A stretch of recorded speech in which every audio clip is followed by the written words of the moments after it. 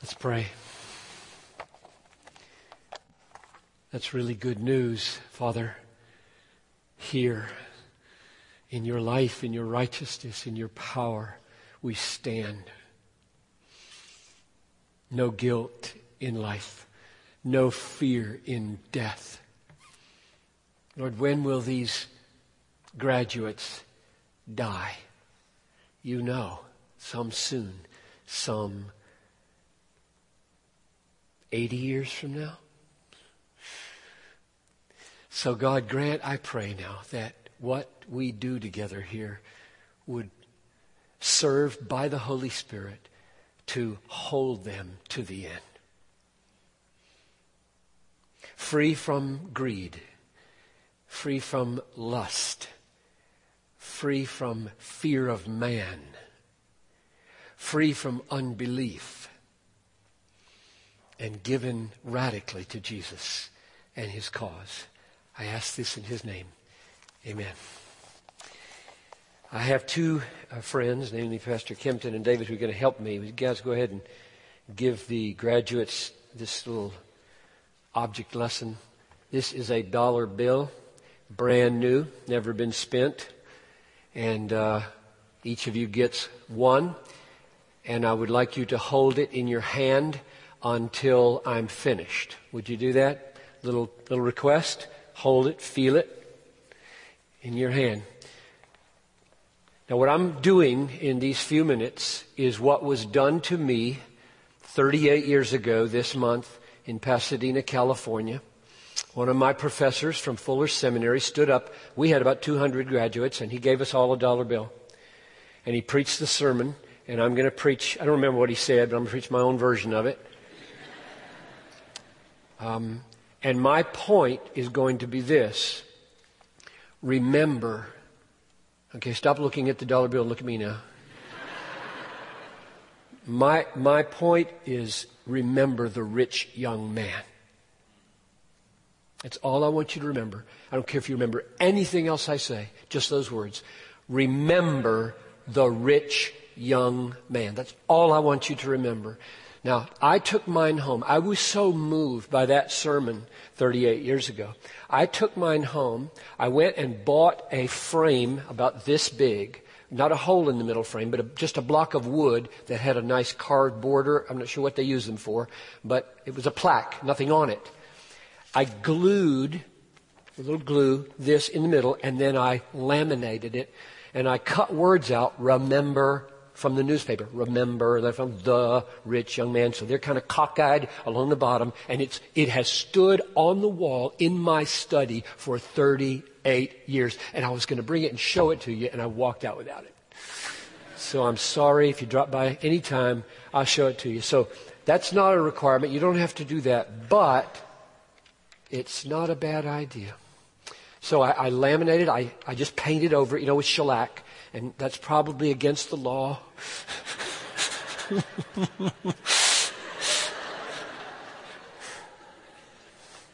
So if they come for me, I will submit.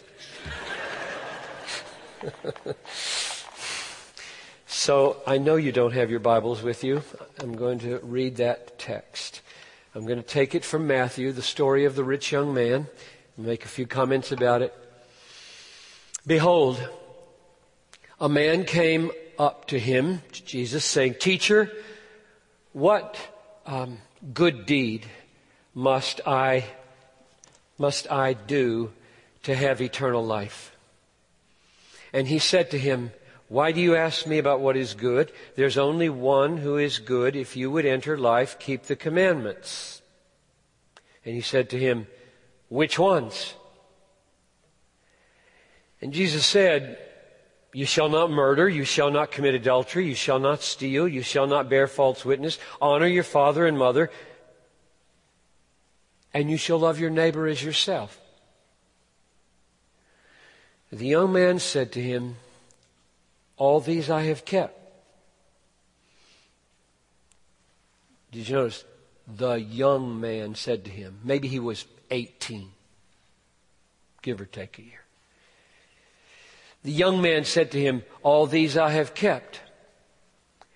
What do I still lack? And Jesus said to him, if you would be perfect, go, sell what you possess, give to the poor, you'll have treasure in heaven, and come, follow me. When the young man heard this, he went away, sorrowful, for he had great possessions. Jesus said to his disciples, truly I say to you, only with difficulty, or how hard it is for a rich man to enter the kingdom of heaven. Again, I tell you, it is easier for a camel to go through the eye of a needle than for a rich person to enter the kingdom of God. When the disciples heard this, they were greatly astonished, saying, who then can be saved? And Jesus looked at them and said, with man, it is impossible. But with God, all things are possible. Okay, that's where we'll stop. He was a young man. So it's relevant for you. He came seeking eternal life. There isn't anything more important for you to have than eternal life, because you could be killed tonight. You could die tonight. What will become of you if you die tonight? Nothing is more important than eternal life for you now, while you're young. He sought eternal life through works of the law. Verse 16, behold, a man came up saying, teacher, what good deed must I do to have eternal life? So he's thinking, the way to have eternal life is law-keeping. Jesus responds by directing him back to the law. You want to go with the law? Let's go with the law. And said, which ones? You shall not murder, you shall not commit adultery, you shall not steal, you shall not bear false witness, honor your father and mother. And then instead of finishing the list and adding all the others, he simply gave the one that sums them all up. He said, you shall love your neighbor as yourself. Now the man, having heard Jesus turn him back to the law and said, okay, you want eternal life by law keeping? Here's the list, and I'll give you the summary statement. Love your neighbor the way you love yourself. Do that. That perfection is what you'll have to do. He didn't get it. He didn't get it. He said, verse 20, I've kept all these. What do I still lack? Now, something's troubling this guy, because he came asking, how can I have eternal life? Which one do I have to do to have eternal life? And now he says, I've kept those. Now Jesus is done dealing with this list business. And here's where Jesus goes. He says, all right, if you would be perfect, which is what you have to be, if that's the way you're going to go. If you would be perfect, go, sell what you possess and give to the poor, and you'll have treasure in heaven, and come, follow me. Now the key command there is follow me. Follow me. You want to be perfect? There is one way for sinners to be perfect. Follow me.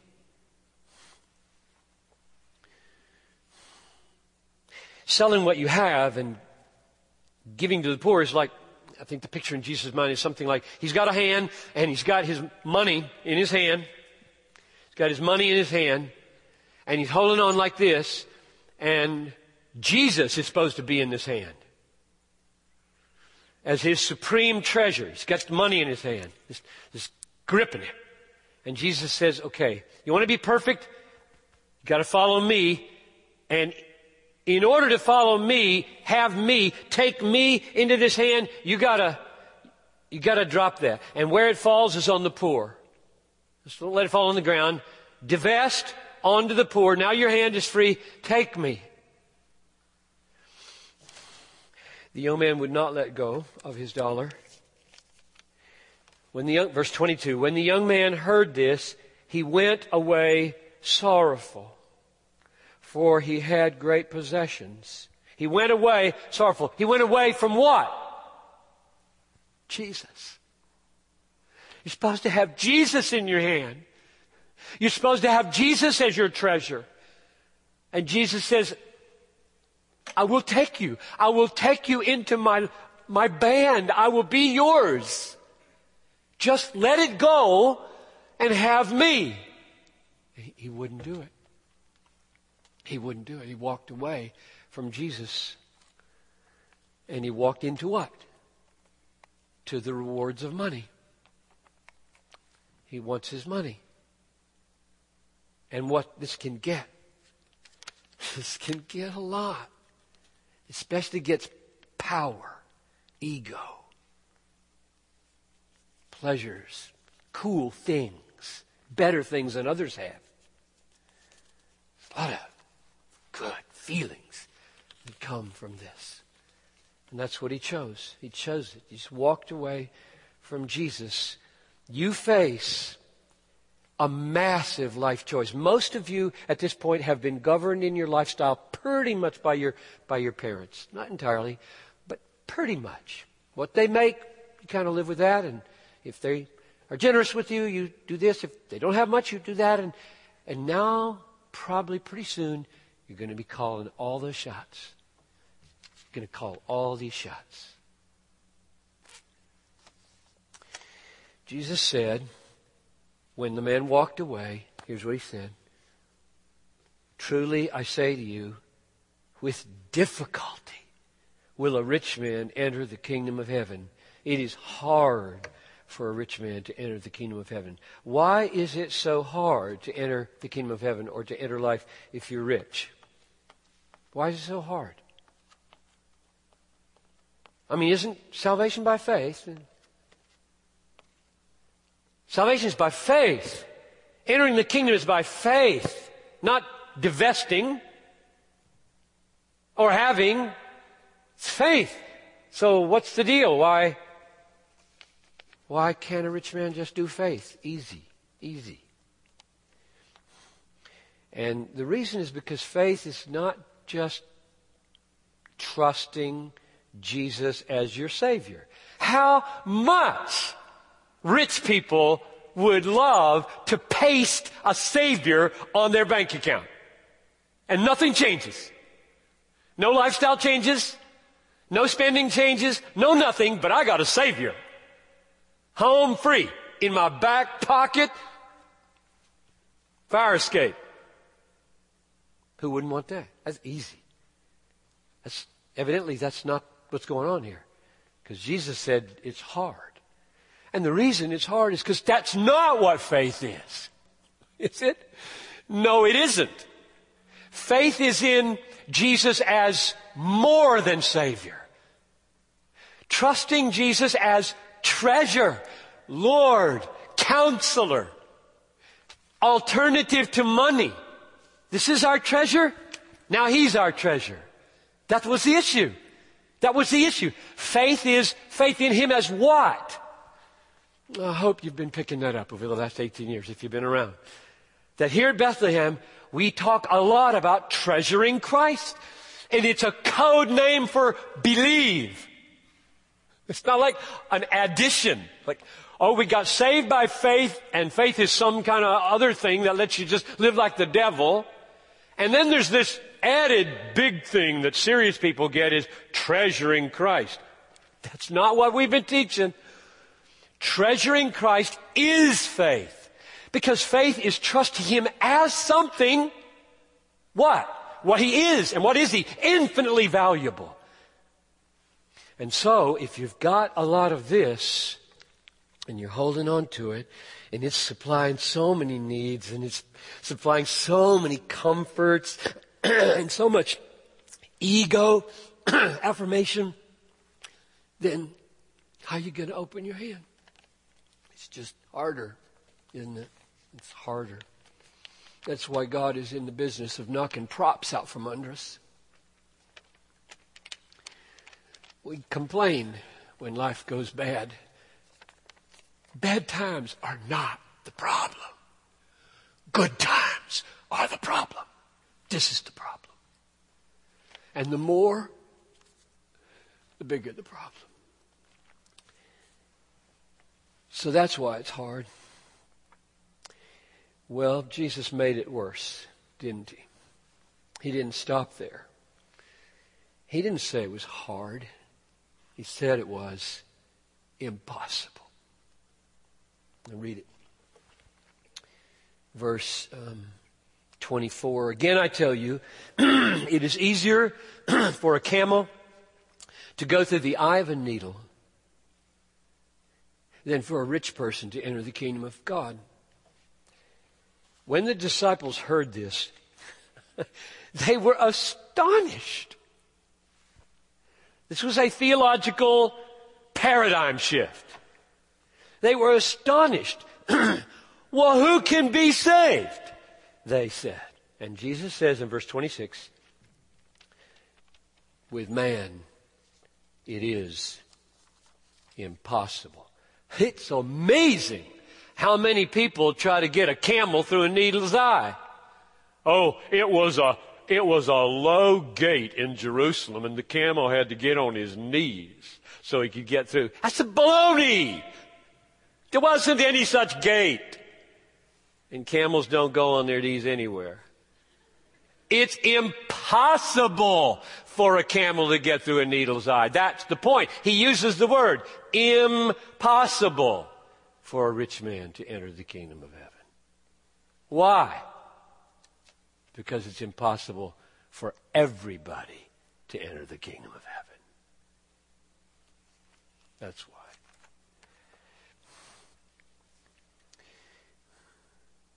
The mind that is set on the flesh is hostile to God. It does not submit to God's law. Indeed, it cannot. The mind that is set on the flesh cannot. That's another word for impossible. Cannot please God. You can't make yourself enjoy what you don't enjoy. You high school graduates know this to the core of your being. You can't make yourself enjoy what you don't enjoy. Church, God, Bible reading, prayer, classical music, whatever. You can't. You can do, now we're back to the way that the rich young ruler understands reality. You can do what you don't like to do. Okay? You have a few more weeks of that, maybe.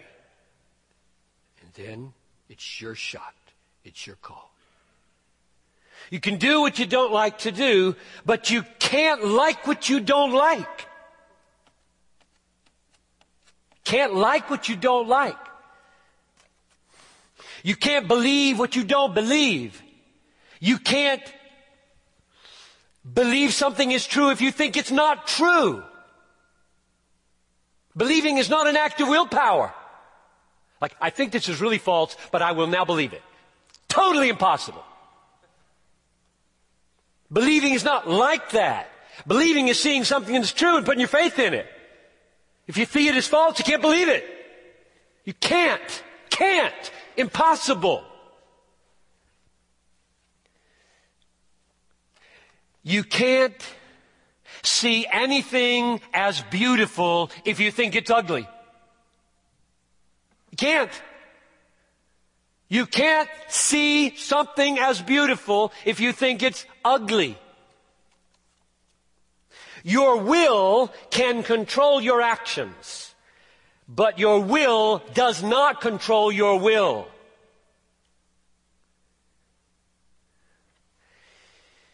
A loving heart can produce loving deeds. But a loving heart, an unloving heart, cannot produce a loving heart. We're talking can't. Jesus said it is impossible for a man doing this to take Jesus. You love this, you can't love that. You hold to this, you can't hold to that. That's what he's saying. Can't. This is an impossibility. When they heard this, they were astonished. And the answer, of course, as you know, if you're at Bethlehem, is Jesus said, you must be born again. The wind blows where it wills. One night, church is boring, Christians are boring, pornography is compelling, money is really attractive, dinking on my iPhone is all, and in the morning, I'm trembling with fear of hell, and Jesus is looking sweet, and everything about it is changed. It's called the new birth. What happened to the rich young man? Remember the rich young man. Remember the rich young man. What happened to him? I'll read what happened to him in 1 Timothy.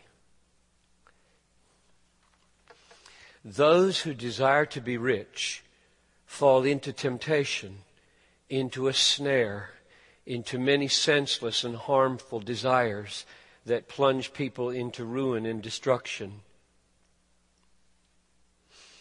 The love of money is the root of all evils.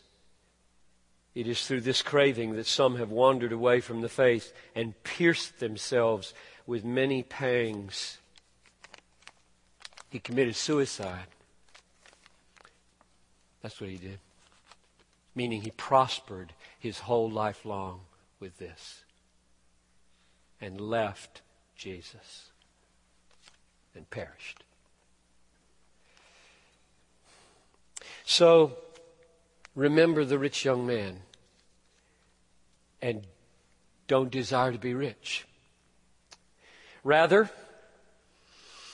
what's the alternative? How should you feel about money?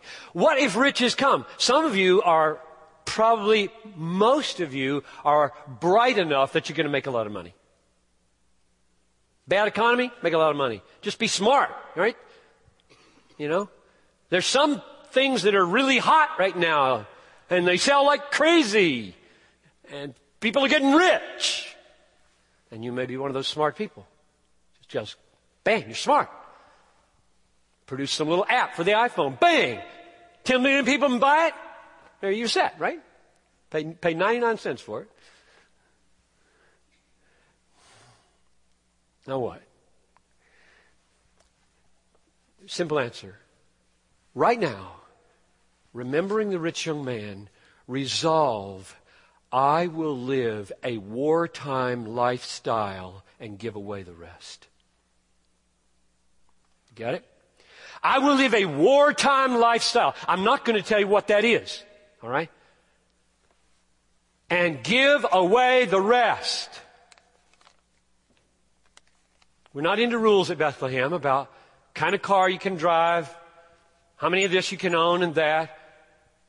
But I'm pushing people the other direction than where most are going. Because the world is pushing you that way 24/7, and my voice is very small, saying, come on, reel this thing in. Parents, here's what I mean by a wartime lifestyle. Ralph Winter described visiting the Queen Mary, which is parked in Long Beach, California, and is a museum today, Queen Mary, because during World War II, it was conscripted and was turned into a troop carrier.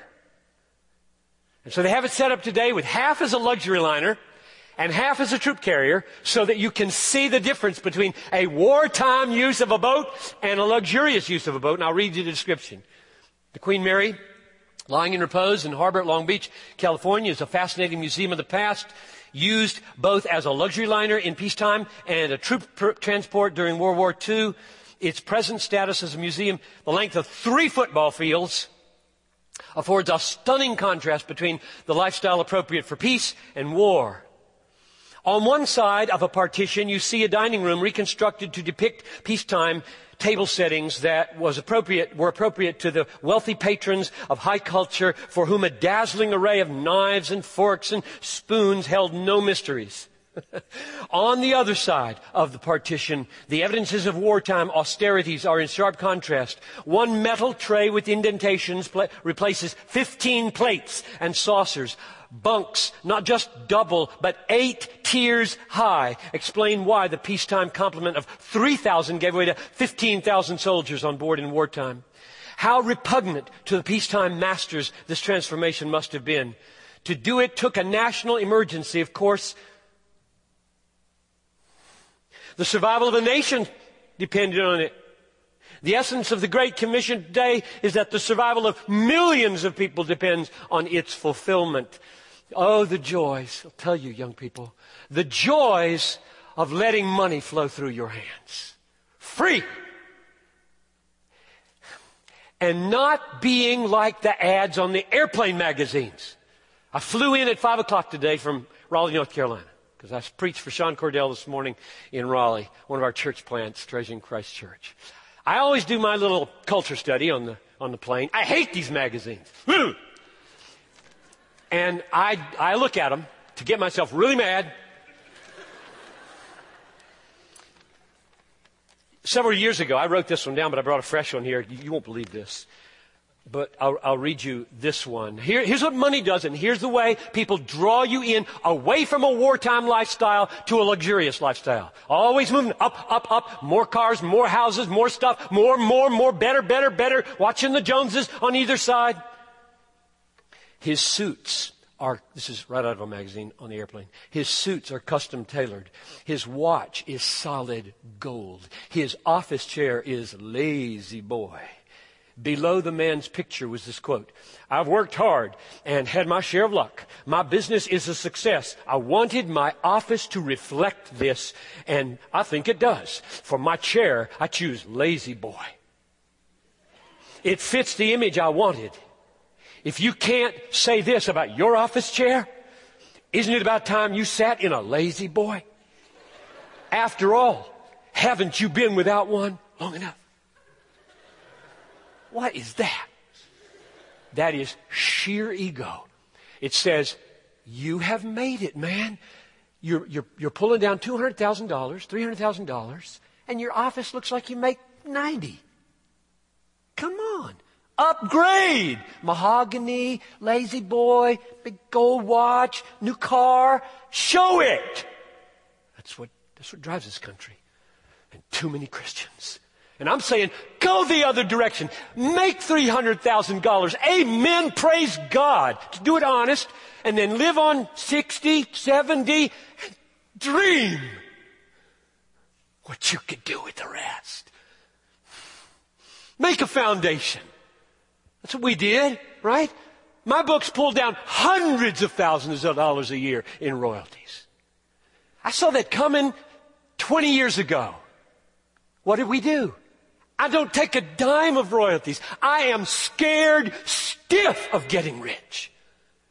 Do you know what to do to us on a staff if all of us started pulling in all of our honorariums and all of our royalties, and we built bigger houses, moved to nicer suburbs, drove nicer cars, and you know what the world would say? That's their God. Of course they have church. Look what it gets them. Got to go the other direction. I'm pleading with you. Go the other direction so that people wonder, what's your treasure? If it's not what mine is. And then you can tell them. His name is Jesus. Read these magazines and weep. Okay. I wish you could see this shoe. This is a lady's shoe. I'm sure there are things in here for men. There it is. You can look at it afterwards. It's about a 5-inch heel at the back. And it's got a little little funny face on it with eyes, and band at the top goes around the ankle, and a little shoelace that ties at the back. And it looks to me like some kind of red alligator or something like that, and wooden bottom, and it costs $2,190. And that's just a pair of shoes.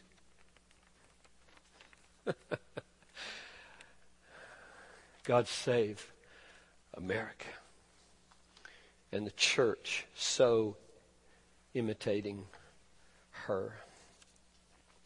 Okay, I close with pointing you to another rich young man in the Old Testament. Just tell you the story briefly, and then somebody you can admire. Gehazi. Do you remember the story? No, you don't remember the story. Who in the world is Gehazi? Elisha, remember the story of Naaman? He's got leprosy. The girl says, go to Elisha, and he'll heal you. So this strong, big military figure goes from Syria to Israel and approaches Elisha and says, there's a girl that says you might be able to help me. And Elisha says, go dip yourself in the Jordan 7 times and you'll be all right. And this guy's furious. Dip myself in the Jordan 7 times. He's supposed to do something significant. I'm a big shot. And he leaves. And his sidekick said, he just said dip in the river. Come on, it can't hurt. Just go down and dip in the river. And he goes and he dips in the river 7 times, and he comes up, and his skin is like a baby's skin. It's beautiful. He's totally well. He's so thrilled. He goes back. He falls on his face. He's lost all of his pride. Grace has humbled him. He didn't just lose leprosy. He lost pride. He lost false religion. And he said, I'm going to serve the living God. What can I give you? I have brought talents of silver. Now, talents is a lot. They're big, heavy. I'm going to give you anything you want. And Elisha says, take your money. I don't want anything from you. I don't do this kind of thing for money. I don't peddle God. So love your healing and be gone. Now Gehazi is listening to this, right? He's the servant of Elisha. He's listening. He just offered you a lot of money. It's not wrong. The workman is worthy of his wages, and so on. And so he follows him as he leaves. And he lies through his teeth. And he says, 2 servants just arrived from a far country, and my master told me to come after you and ask for some two sets of clothing and some money. And so he said, yes. And he gives him 2 talents of silver. This is thousands and thousands of dollars and lots of clothes. And Gehazi takes them and goes and hides them and goes back to Elisha. Now this is really stupid. Elisha is a prophet. And he stands, and Elisha says, where did you go? I didn't go anywhere. Stealing leads to lying. Greed leads to other sins. And he said, I didn't go anywhere. And Elisha says, yes, you did. Let me read you the last phrases here of this text. Did not my heart go when the man turned from his chariot to meet you? Was it a time to accept money and garments, olive orchards and vineyards, sheep and oxen, male servants and female servants? And therefore the leprosy of Naaman shall cling to you and to your descendants forever. Graduates, remember the rich young man. The leprosy that clings to you when you are in love with money is deadly. It'll look beautiful to the world. Oh, look at those beautiful sores. Last illustration of the man you can admire. I want to give you somebody you can admire. You can't pronounce his name, but you can admire him. His name is Mephibosheth. Mephibosheth was lame in his legs. Ziba was his master. Solomon was king. David was king. And David was driven out of the city by his son Absalom, remember? Ziba followed David and he abandoned the crippled Mephibosheth, who loved David with all of his heart. Loved David. This is a picture of us loving Jesus. He loved David. And Ziba follows him. And David says, Ziba, where's Mephibosheth? And he said, he wouldn't come because he abandoned to Absalom's side. It's lying through his teeth to describe a man. And David said, you will get his inheritance. So he gave, through the lie, gave Ziba his inheritance.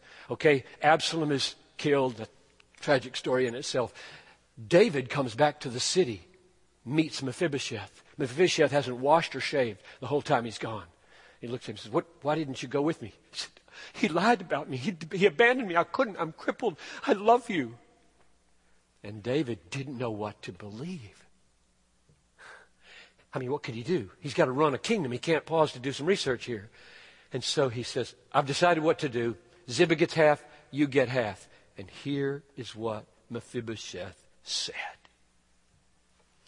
Mephibosheth, this is 2 Samuel 19:30, said, oh, let him take it all, since my Lord the King has come safely home. That's what I want for you graduates so much. Somebody comes along and says, you can have this, you can have this. And you say, I got Jesus. He's coming to me every day. He won't ever leave me or forsake me. I don't need this payoff here. So remember the rich young man. Laminate your dollar to remind you of Gehazi, and be like Mephibosheth. Let's pray. So, Father in heaven, please, as they take these dollar bills, I pray they would put them in a folder, put them in a bank, or do something special with it so that they remember the rich young man and Mephibosheth. Amen.